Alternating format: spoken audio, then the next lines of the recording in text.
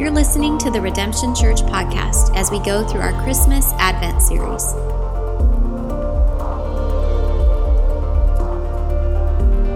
So open your Bibles to Matthew chapter 1 and Luke chapter 1. Like Pastor Robin said, it's a very familiar story, but it's been interesting and fun to bring forth key characters to your mind and teach topical. I've been having a fun time giving you just a few points, things that the Lord's been speaking to me as I've been thinking about certain characters. In the Advent series at our own home, we have a little candle, the 4 candles with the one in the middle for Jesus. And Laura usually is the person that, draws out the questions and teaches us about the prophets and then the shepherds and then, the angels, Mary and Joseph. This Christmas season, she's just basically been saying, okay, kids, so what do you know about the prophets? And they're just like, Daddy just taught on it. So I'm covering it this year. It's pretty awesome. It's pretty great. But we'll still have maybe her quote the scripture, like we have a family tradition where she quotes from Luke chapter 2. So I know these verses are very familiar, but I do think they are important for us to listen to God's word. Don't forget that, especially even as you're reading the Bible. You may have read Ephesians before, but it's okay to read it again. Don't be well, check. We have usually a year reading plan. We mark it off. We read the whole Bible, and then we just read it again. And God's word is active and it's living. And so obviously he brought you here for a reason. He wants to speak to you. He knows you. He knows exactly where you're at. And I don't know how he does it. It's amazing. It's supernatural. But he could speak to us and minister to us all at the same time. It's pretty incredible. It's pretty amazing. And so tonight we're going to look at another key character or characters, the parents of Jesus, Joseph and Mary. Joseph and Mary, the parents of Jesus. Can you imagine the role, the responsibility to be the parents of Jesus? Wow. And so we're going to look at Luke chapter 1. We'll start with Luke 1 sort of chronologically. Luke brings this up, and it's pre-birth. It's the angel coming to Mary. And then we've already covered Matthew chapter 1, but I wanted to read it because we were focusing on the prophets then, but I want you to sort of re-engage and think about Joseph's side of the story. So we're looking at Mary and then Joseph. So Luke chapter 1, verse 26 through 38, and then Matthew chapter 1, verse 18 through 25, and then we'll pray and we'll study like we always do. In verse 26 of chapter 1 of Luke, in the 6th month, the angel Gabriel was sent from God to a city of Galilee named Nazareth, to a virgin betrothed to a man whose name was Joseph of the house of David. And the virgin's name was Mary. So we have the names of these characters. And he came to her and said, "Greetings, O favored one, the Lord is with you." But she was greatly troubled at the saying and tried to discern what sort of greeting this might be. And the angel said to her, "Do not be afraid. Do not be afraid, Mary, for you have found favor with God. And behold, you will conceive in your womb and bear a son. And you shall call his name Jesus. And he will be great and will be called the Son of the Most High. And the Lord God will give to him the throne of his father David. And he will reign over the house of Jacob forever. And his kingdom there will be no end." And Mary said to the angel, "Well, how will this be since I am a virgin?" And the angel answered her, "The Holy Spirit will come upon you. And the power of the Most High will overshadow you. Therefore, the child to be born will be called Holy, the Son of God. And behold, your relative, Elizabeth, in her old age, has also conceived a son. And this is the 6th month with her who was called barren. For nothing will be impossible with God." And Mary said in verse 38, "Behold, I am the servant of the Lord. Let it be to me according to your word." And the angel departed from her. So that's Mary's side of this message. Now Matthew. Matthew records how the story took place and gives a little bit how about an angel visited Joseph.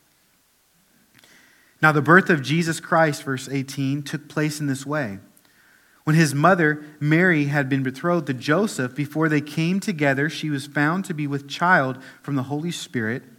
And her husband Joseph, being a just man and unwilling to put her to shame, resolved to divorce her quietly. But as he considered these things, behold, An angel of the Lord appeared to him in a dream, saying, Joseph, son of David, do not fear to take Mary as your wife, for that which is conceived in her is from the Holy Spirit. She will bear a son, and you shall call his name Jesus, for he will save his people from their sins. Now all this took place to fulfill what the Lord had spoken by the prophet. And then we know this prophet, as we studied, was Isaiah, where he said, Behold, the virgin shall conceive and bear a son, and they shall call his name Emmanuel, which means God with us. Now when Joseph woke from sleep, he did as the angel of the Lord commanded him. He took his wife, but knew her not until she had given birth to a son, and he called his name Jesus. Jesus, we thank you for these stories, for this perspective, for this truth, how you want to teach us about who you are from your word and equip us, Lord, to encourage us, to bless us. And so tonight, Lord, we just receive, Lord, a blessing from you. We believe, Lord, that you're going to minister to our souls. As we have this discipline to worship you with our mind, to study your word, to take time to study and to ponder and to think, Lord, would you give us revelation? Would you help us of your great love? Lord, as we've been studying every week over and over again, reading this story, we just thank you, God, that you're a consistent God, that you're faithful. That it's no bother for you to teach us about the same things over and over again, like how great your love is, how good you are, how much you give us mercy. And so I just pray, Lord, as we come to you again tonight, we're desperate again tonight. We need you, Spirit of God, to anoint my words, to teach your people, to minister as only you can do. But yet we say amen, and we have a confidence in that you can do this because you hear our prayers. You're a God that has done this over and over and over again, that you want to meet right where we're at. And we see that even in the Christmas story, where you're a God that comes down and meets us right in our brokenness. And so, Lord, whether we have great energy tonight, whether we have low energy, Lord, we want to come and worship and study and be in your presence as we hear your word once again. We thank you for your word. We thank you, Lord, that we can be of your word in a house of prayer, praying to you and magnifying you and singing songs and giving offerings and just being a community that knows how to live by your grace. So may we live by your freedom, by your grace, the joy that you give us. May we enjoy this holiday season. And we just pray, Lord, that you would just meet us in a real special way. It's in your name we pray, Jesus. And everyone said, Amen. All right, well, a familiar story, but can I get your attention? Can I get your mind? Can you imagine for just a moment being the parents of Jesus? Just think about that. Now, whether you have kids, whether you don't have kids, just imagine how awesome it would be to have a son who is perfect. I mean, I can imagine that, personally. But you guys, imagine that. But think about how stressful that would also be, having a son that's perfect. Like, from the start, the importance, the responsibility. It wasn't like, no, before he was even born, the angel Gabriel came from God, it said, and spoke a message saying, this is the purpose. This is important. Don't drop that baby, right? Like, you got some responsibility. This is going to be hardcore. A role of a parent is hard enough, let alone of the Messiah. But just think about it for a moment, the role of a parent. Many of you have been blessed by that. And even spiritual parents, the responsibility to disciple other people. God tells us in his word that kids are a blessing.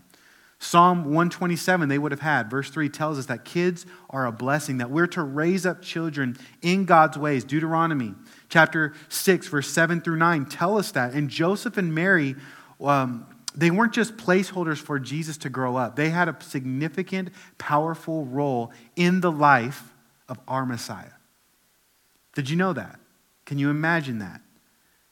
He called them mom, dad. He would have had to obey them. He would have had to know their voice, to be dependent on these two characters that we're about to look at. Now, I know that none of our kids are Jesus. Some of them aren't even angels at times. But we can imagine this. We know this, the great responsibility and how hard it is to be a parent. Don't forget that, though, how significant just the role of a parent is in your children's life. Like even me, even being a grown man, my parents still send me gifts. We have tons of gifts under our tree right now because my mom just sent little packages, just full of just random stuff, right? It doesn't matter even if your kids are grown, you're still a parent. A role of a parent is significant. And we see that God was giving this specific calling and this specific role to these specific people in history at this time. So much so the angel had said, wow, you are favored. You are favored. Let us not forget that we are favored by grace if we have children, that they are a blessing, that our role is significant, and God chooses us to be parents in that role. We shouldn't take it lightly. And so Jesus was coming, right? Not as a king, not as a grown man. We talked about last week how God's ways are different than our ways. The strategy was totally different. He was coming like us to empathize and to be a baby. He needed parents to provide for him, to protect him, to nurture him, to comfort him. Listen, if God gives us the role of parents, don't forget that. That is our role that God has given to us. And he wants to use that responsibility for others, to bless others. And whether we have children or not, we can know the role of being a child and the significance of having parents to give us birth, to nurture us, to care for us. That's why the Bible over and over again, even our study in Exodus, is going to talk about how we as people should honor our mothers and our fathers so that we would live long, so that we would heed their advice, so that we would please the Lord because they actually represent God to our children. And so when we see the gift of our parents, God is the giver of all good gifts, and he's given us sometimes different roles. And so just as Jesus would have been honoring his parents, we should be thanking God for them as well. Now, usually, as you go through the Advent characters, it's really the prophets, the shepherds, or the angels, and then Mary, and then Jesus. You ever notice that? Now, rightly so. She is one that carried Jesus in the womb. And she should actually be favored and is a good godly example in this. Like, her faith is something to be looked at and to be examined. She was the virgin that was prophesied in all the prophecy to have a baby boy and to carry the Messiah, to love the Messiah, to have this great responsibility. And if you look at Luke chapter 1, back in your Bibles, in verse 2, Elizabeth was filled with the Spirit of God, and she said, "Blessed are you," speaking of Mary, "among women, and blessed is the fruit of your womb." We should be honoring Mary, and I think that's a very important thing. Mary should be honored for not only carrying Jesus, but also for her faith in this story and how she responded. Because in verse 45, it continues to say, as she glorifies God and receives all this information, she starts praising God and said, "Blessed is she who," Elizabeth tells Mary, God, "Blessed is she who believed there would be a fulfillment of what was spoken to her from the Lord." From the very beginning, we see her faith. She believed in what God spoke. Like, that's why the angel had to say, "Calm down," or "Fear not, I'm from God. This is the message." And then she responded by faith. She could have been very fearful.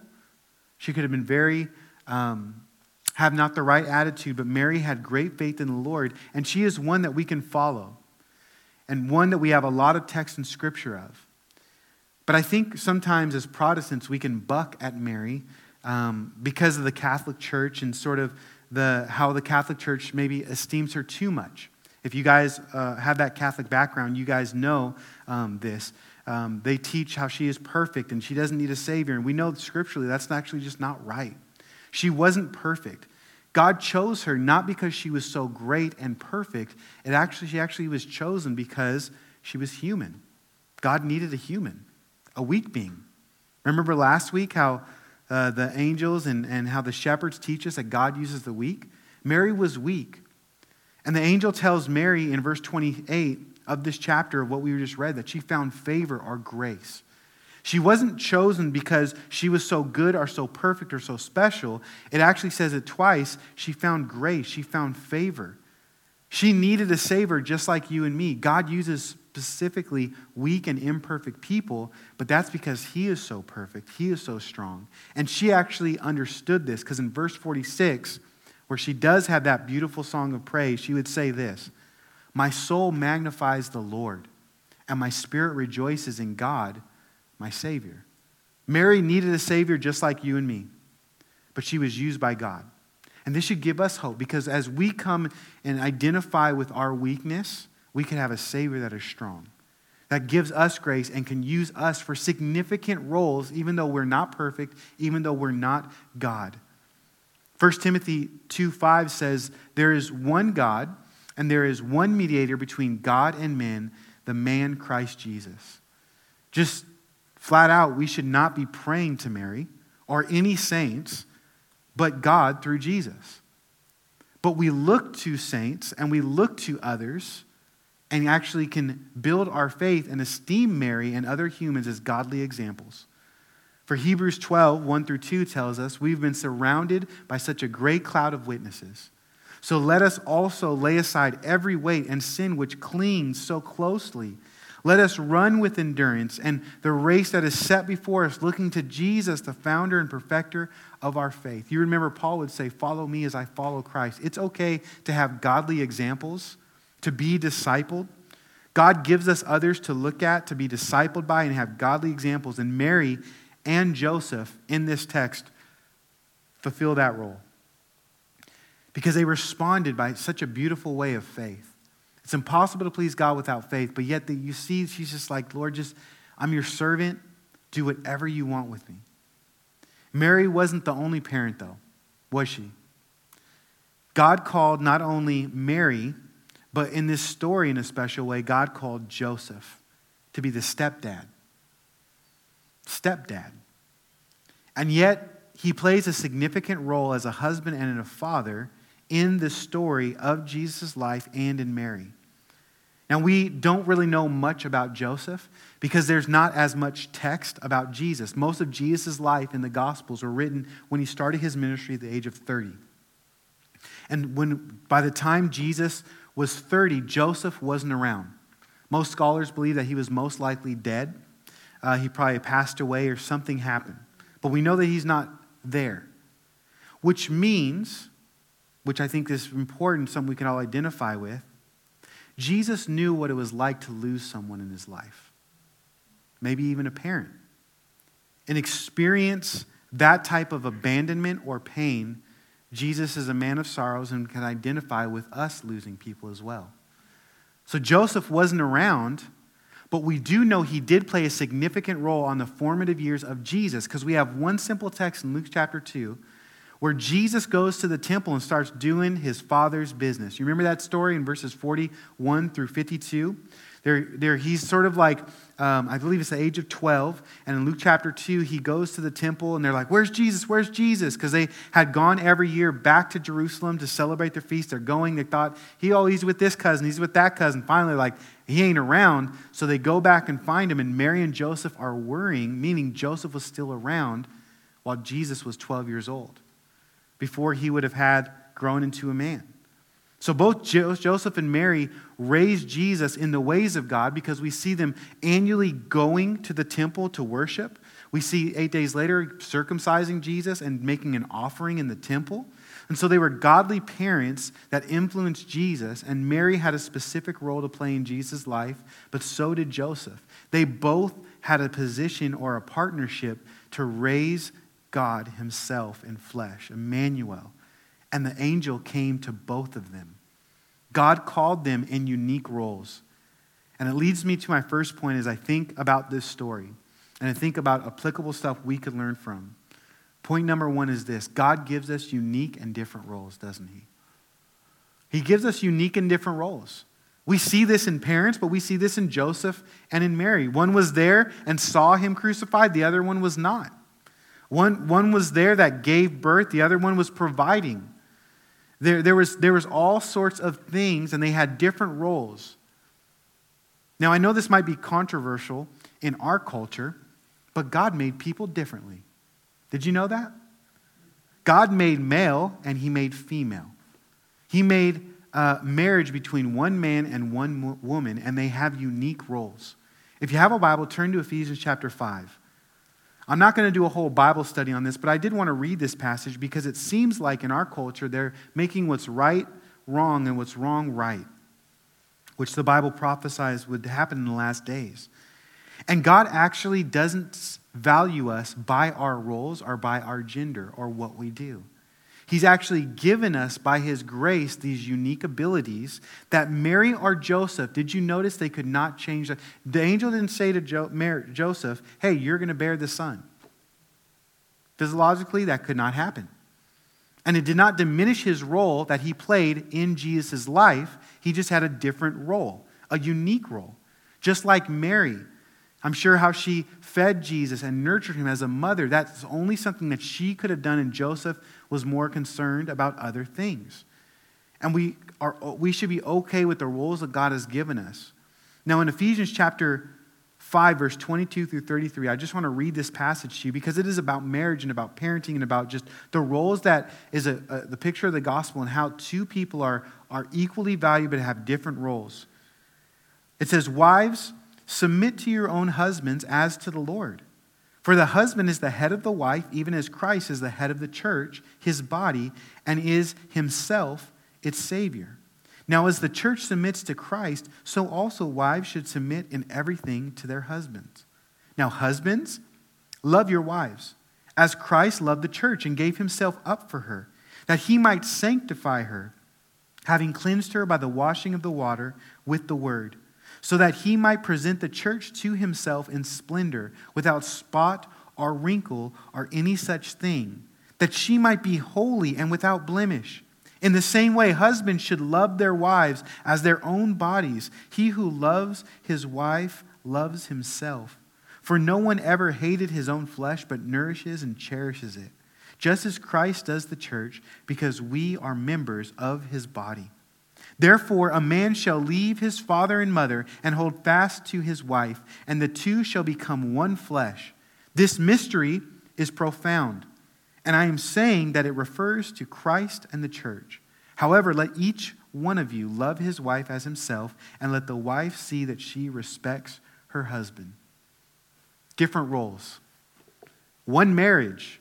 The two shall become one, but different roles. And although this is a different Bible study, you can actually go to our website. We taught through the book of Ephesians and covered more in depth of those roles. These roles are important for us, not only in marriage, but even in the body of Christ. Because it is God who chooses our gender. It is God who makes us male and female. It is God who places us in a church, who allots the time and the season that we should be born. God has a role to play in your life. And he wants you to fulfill the calling and the purpose that you have, whatever the role is different. Having different roles isn't just a marriage thing. It applies to the body of Christ. As Paul says, this is a profound mystery.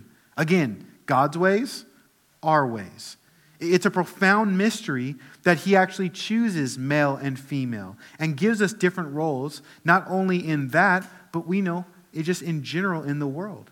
Some are of different nationalities, different races, and those things are good and should be celebrated. For every tribe, tongue, and nation will be in heaven. These things are actually okay and should be celebrated and are a gift of God. Where in our culture right now, it's like if you're one thing and you're not this thing, then we're going to hate you and isolate you because it's all a competition. And we actually don't value and celebrate the role of women right or the role of men right because we're actually just trying to value and esteem ourselves and trying to put the position on ourselves. And if we think we're going to be this or that and we can do better or whatever, listen, then that's what we're going to do. But this whole philosophy plays out not just out there in the culture, it plays in the world. And that's why it had to be addressed in 1 Corinthians chapter 12. Because I guarantee some of you probably think that you can't be used by God as much as I can be used by God. Because I'm speaking and teaching the Bible. But the reality is God has called most of you to different roles that are even greater than I. Your words, parents, are more profound and have a significant weight than even my role. Your word to a friend in a moment of crisis and being there present is going to display more love and is a greater weight than someone that is not a friend. We just have different roles. And we can sometimes argue within the church about, well, no, the worship leader, or no, they're more godly because, look, they're part of the prayer team, or they just set up. Oh, but they do outreach and they evangelize. Oh, but they only give finances. And we start nitpicking and comparing one another within the church, don't we?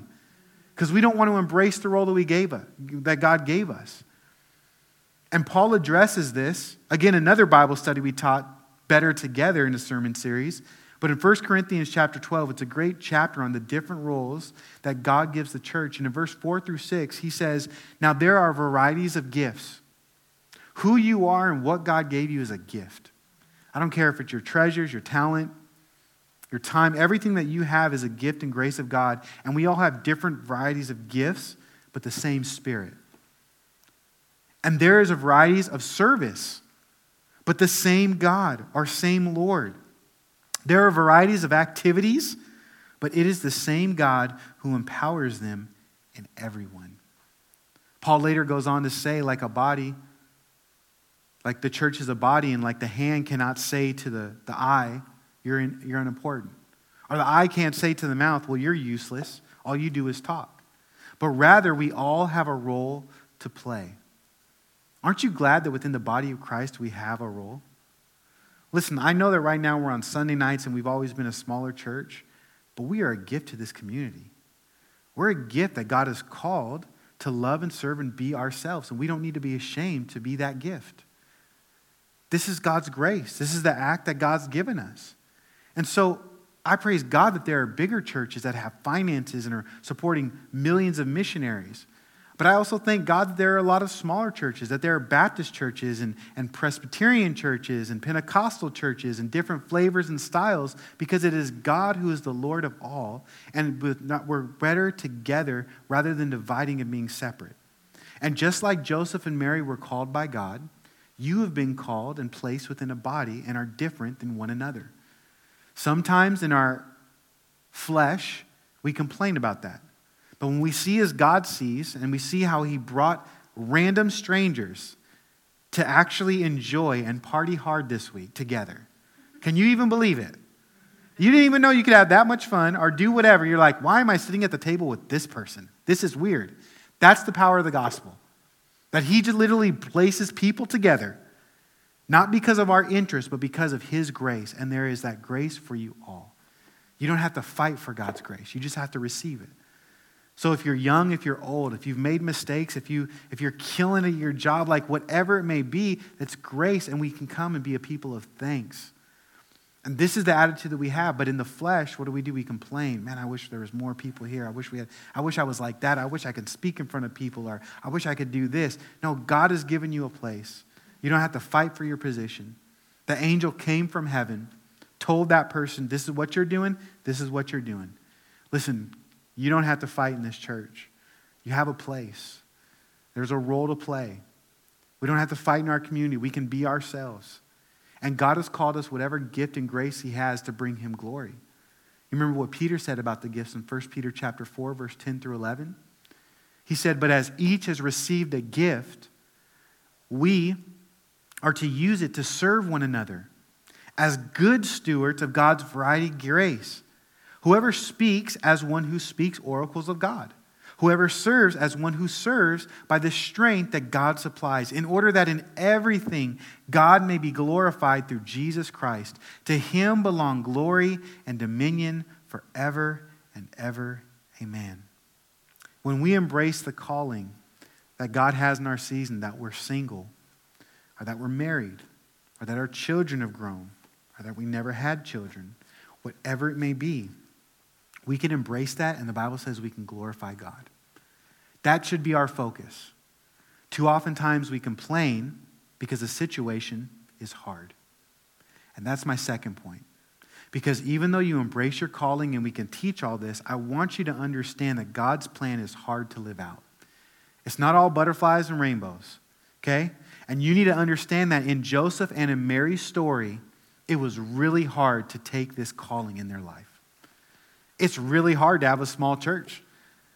To think about in your budget and finances and how are we going to pay this. Or it's really hard sometimes to have dealing with stuff you don't want to deal with, like being in pain and still teaching, or dealing with a broken foot and stuff like that. Like you have to embrace life of where you're at. And being a Christian is not just saying, well, praise God for his grace. No, we also pray God for his mercy. We need his mercy because we go through a lot of stuff and we need him to intervene and we need his help. God's plan is hard to live out. And it was hard for Joseph and Mary. The calling included discomfort, struggle, and literal pain. Most scholars believe that Mary, at this point in her life, was a teenager. Can you imagine that? Just like most of the disciples when they were called by the Lord were most likely teenagers. It would have been a weight and a stress to say, hey, I know that you've never lived on your own. You're only a teenager, a virgin, very young, all that different stuff. Why don't you be the parent of the Messiah that everyone is going to look at you and been praying for over 400 years because we haven't heard from God, from Malachi, the last prophet, and it wasn't that great. Can you imagine that? This is the weight a young person is taking on. And not only emotionally, but her whole body would be changing. Now, it's not that she would never expect to be pregnant. That's not the difficult part in the story. She was betrothed to Joseph. They were most likely going to have kids. They were of the lineage of the son of David. So they knew, oh man, we want to have kids. We were praying for the Messiah. This is great. The problem was the timing of it all. Oftentimes, it's not necessarily what happens to us, it's the timing of it. God asks us to wait, and we don't want to wait. God moves sometimes quickly. You don't even expect it, and boom, you get revelation, and you have to respond and apply and deal with stuff immediately. But now, this calling required her to tell Joseph she was pregnant. In any other circumstance, if they would have just waited after they were married, this would have been exciting, the best news of their lives. It would have been so great and amazing. But because of this calling, it would have brought stress. It would have brought pain. It would have brought discomfort. The natural bent when your fiance, in a sense, tells you she's pregnant and it's not you, you would imagine she had an affair and she cheated. She literally hurt me. Joseph now is going to go through emotional pain. And we actually see this because he wants to put the situation away quietly. He actually may, in the text sort of leans toward it, he doesn't even believe her. Because he said, I don't want to put her to shame. She's pregnant. He had the right, Deuteronomy chapter 24, to divorce her if he thought there was a divorce. So he was going to do this quietly, meaning he was going to follow through Deuteronomy chapter 4, which meant he thought that she probably cheated on him. Betrayal. That was his calling. God literally, in a season, in a moment before the angel came, brought Joseph through a point of stress and pain, and I cannot believe my life is over. There's shame for my one that I loved. Now there's shame for me. I thought my life was going to be this way, but now it is totally something different. I think we've all can relate to that, can go through that. Thank God it wasn't for a long time, because in God's grace, an angel did come to Joseph. And he was going to do something that was quick, that was quiet. Just he was just and unwilling to put her to shame. But the angel came and said, hey, she's going to bear the Messiah. You could believe her. This is the story. You have to imagine that this story was natural for people to believe that Mary had a disgraceful, shameful life. Even though they registered and went to Bethlehem, they were moving and going away from a situation that would follow them. Jesus in his ministry when he was growing up in John chapter 8, verse 41, the Pharisees didn't like his teaching, and so what they did is personally attack him and his mom. They said, we were not born of sexual immorality. That's what the culture thought of Jesus at the age 30. It still was with them. No matter how long Joseph was there, we know he was there until at least 12, it was with them. A shameful act, but yet God knew the truth. I'm so happy that there are verses that says God will defend your name. Especially as a leader, there's a lot of stuff that you get dragged in the mud and people think one thing when the situation is totally another thing. It's a part of the calling. But the reality is God knew. And God would meet them and say, this is your calling. And so Joseph was being called by God to take care of Mary and live in a messy situation. To go into the mess. Just sort of like he was going into the mess. And just how he calls me and you to go into the mess as his followers, that we live in a dark, shameful, disgraceful place that rejoices in sin, and yet God tells Christians to go into the world and be light and salt. He was calling Joseph to go into that situation. The angel says, take Mary as your wife. And the text says, he knew her not until she gave birth to a son. Now, we would naturally think God would want to give Mary and Joseph their best life now. Or at least that's what most preachers on TV say. It's your best life now, man. Abundant life. But how do we define an abundant life? What is the best life now? How do we obtain the blessings of God? And this is how we have to define things from the Bible and not the standard. Because we see that the best life for them was to be close to Jesus. That was their best life.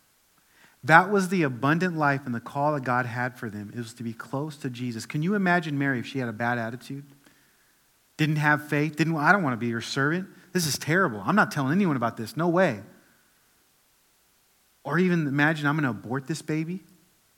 Or Joseph to run away. I'm not dealing with that problem. Most people, when you deal with the problem, you face a problem, you just bolt. You get out of there.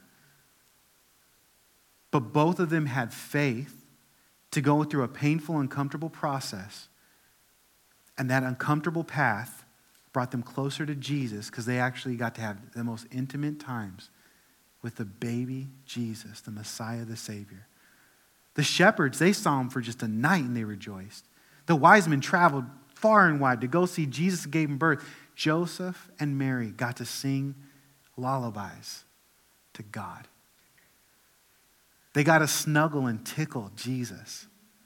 Teach him how to talk, how to walk, to wipe off his knees when he would have fallen, to teach him manners, the Hebrew language, educate. Think about how intimate they had. And the pathway was through pain. As Christians, the Bible says first is suffering and then there is glory. And we cannot run away from the calling of God has just because it's hard or even painful.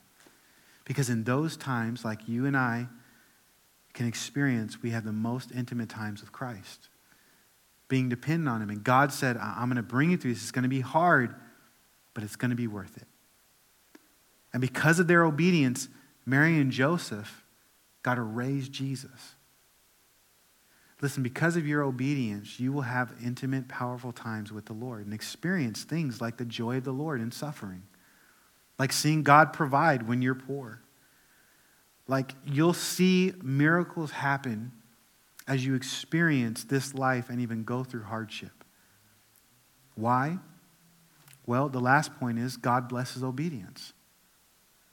And they were being obedient, not based off of their feelings, but off their faith of what God said. Both Mary and Joseph had a posture of trust to obey God's plan and his word. In verse 38, Mary said to the response of this painful path, this hardship, this whole I wasn't thinking that. That would be my life. Mary said, behold, I am the servant of the Lord. Let it be to me according to your word. Yes, Lord, use me. I'll obey. She didn't rejoice and praise God for the situation. We don't have to fake it until we make it and say, okay, I'm just going to thank God. Oh yeah, everything's great. No, man, you're going through pain. You should weep. And we as Christians should weep with those that weep.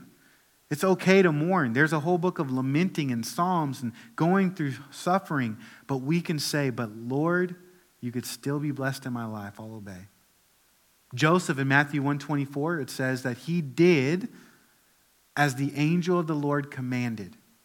There was a command to do something and Joseph did it. That's why he was blessed. It does not say anything about his emotional health right here. Doesn't even say that he cried himself to sleep. Some of us, we can be a mess. We can cry ourselves to sleep. That doesn't mean it's obedience or not. What will we do with God's word? How will we respond? What will be our action? Because Mary and Joseph obeyed and they surrendered their plans to God's plans. And it was by this obedience that the Bible says and defines what worship is, to give worth to submit, to be a servant, and then they became parents to Jesus. God blessed him as they obeyed his will and his word. And God blesses us as we obey his will and his word. They got to raise Jesus. They got to see miracles. They got to experience something special. But the Bible promises us blessing just like that as we surrender to God's plan. We're going to be able to see Jesus more. We're going to see miracles happen. We're going to experience something special in this life. For Jesus himself taught us this. In Luke chapter 11, verse 28, blessed rather are those who hear the word of God and obey it. This should always be the posture of us as we go to God's word. How can I obey this? Not, man, that was a great Bible study, or oh, that was really cool, a little nugget, I didn't know about that, or a Greek word or a fact. What will you do with the revelation God gives you? We could thank God that he gave a great message, that he speaks and he has his mystery and he's sovereign and he can write this to match up with that and it's all great and fun. But too many Christians stop at just writing down some notes and not having their lives as a living epistle. Because they don't want to go through the pathway of pain. They don't want to surrender to the Lord in obedience. They're living off of their emotion, not off of their faith. But God has a calling for us all. And it's okay to say, God, I need your help. I feel me again to obey. And that's why we need to take process, the time to pray, to respond as we go to these Bible studies to say, okay, Lord, those are some great points. How do I apply that now? Spirit of God, teach me to live in response to situations when I'm frustrated and I have to wait more, or my plan didn't go as expected. God, give me grace and patience for that and help me to obey you. Because as we trust God by faith and obey him, we are blessed. We experience his plan in our lives, which is good and best for our lives, even though the world would say not. And so as we look to Joseph and Mary, we can be encouraged because they're godly examples for us. Mary, you should do a deep, in-depth study. All of Luke chapter 1 is about her, and then she sings this beautiful praise and worships the Lord, and is throughout the ministry, even at the foot of the cross where Jesus is crucified. She's there, and she's a person we could look to. And Joseph, we look to his example, but just know that they're different. And I hope that God has placed people in your life so you could look to their example. Even if there's a few people in your life that maybe you're just being discipled or influenced by a book or even just listening online, a podcast. Or maybe there's someone God placed in your life that's significant that you meet weekly with or you come in part of the body in the church. God places different people in our lives to be examples, and that's okay. Because he wants not only Mary and Joseph to be examples to us, but he wants you to be examples to other people. We're in the business of making disciples. We should always be learning from others, but then passing that on to other people. And this was a huge moment in Joseph and Mary's life. God gave us these characters to say, man, it could be done. And I just want to remind you, it could be done with you. God has called you. It may look different than what you even imagined or thought, but as you obey him, you will be blessed. And so let's take time to ask the Spirit of God to help us apply it now. Let's take communion and remember all of Jesus' power that he can actually empower us to do so. Because he lived a perfect life we couldn't live. He died, he rose again, and he did that so that we can have access to his Spirit and to walk with God. And so, God, we just want to thank you so much for your calling on everyone's life here listening. We thank you so much that we can follow Joseph and Mary's example. We thank you, Lord, that you've placed people in our body that we can follow example. I pray, Lord, that as Robin and I serve as elders, we would be examples to the body. But Lord, it's not just an elder or a pastor that can be an example to others. We need older women to disciple younger women, or older men to disciple younger men. And we need, Lord, one another. And whatever role or whatever situation we're in, whether we're discipling or need to be discipled, Lord, we just trust, Lord, that you have placed us here for a reason. And so we just bless you. We thank you. We just pray for strength. I pray especially in this holiday season, those that are in the room and even outside or even listening later, Lord. I pray you bring comfort and strength. I pray that they would know they're not alone if this is a hard season. So oftentimes, it's in the midst of celebration that we also weep. There's a night and a day, light and darkness in one day, Lord. And we go through so many different things, God. And so I just pray for those in this holiday season that are hurting, that maybe emotionally have a hard path to walk through because you've called them to a certain path. I pray you'd strengthen them. I pray their posture and attitude would be one of obedience, one that would embrace the calling, and one that would receive blessing. Lord, this may have been terrible news for a moment for Joseph and Mary to walk through this thing, but yet it actually was used for your good, for them to be built up in their faith. I pray in whatever situation we're going through, Lord, whether it be good or bad, that you would help us realize it's just for a season, and that you can use this season, whether we're in a high or low, to bring you glory and to walk us through and to build our faith. So build our faith, Lord. Thank you, God, that we can come to you and remember your work that you did on the cross. That there was first suffering before there was glory. Before the resurrection, there was death. So we thank you, Jesus, for dying for our sins. We thank you, God, for being a great Savior, full of mercy and grace towards us. Would you help us to walk this life being salt and light, empowered by your Spirit, to live wisely until our last breath or until you come. We thank you, Lord, that you are coming, and will you tell us to take communion in remembrance not only of what you've done, but how you will return. Be the Lord and Savior of our lives. We love you, Jesus. We need your strength. So thank you so much for who you are and what you've done in our lives. May we remember your grace as we just take time to thank you and pause again and glory in your name. We bless you, God. It's in your name we pray. Amen. This is Pastor Daniel Williams with Redemption Church. Thank you so much for listening to this message. You can subscribe to this podcast via iTunes, Google Play, or YouTube so you never miss a message. The mission of Redemption Church is to pursue and to proclaim Jesus, and we would love to have you partner with us. Feel free to share these messages with your family and friends. And also, if you'd like to donate to the ministry, go to redemptiondb.com. God bless you.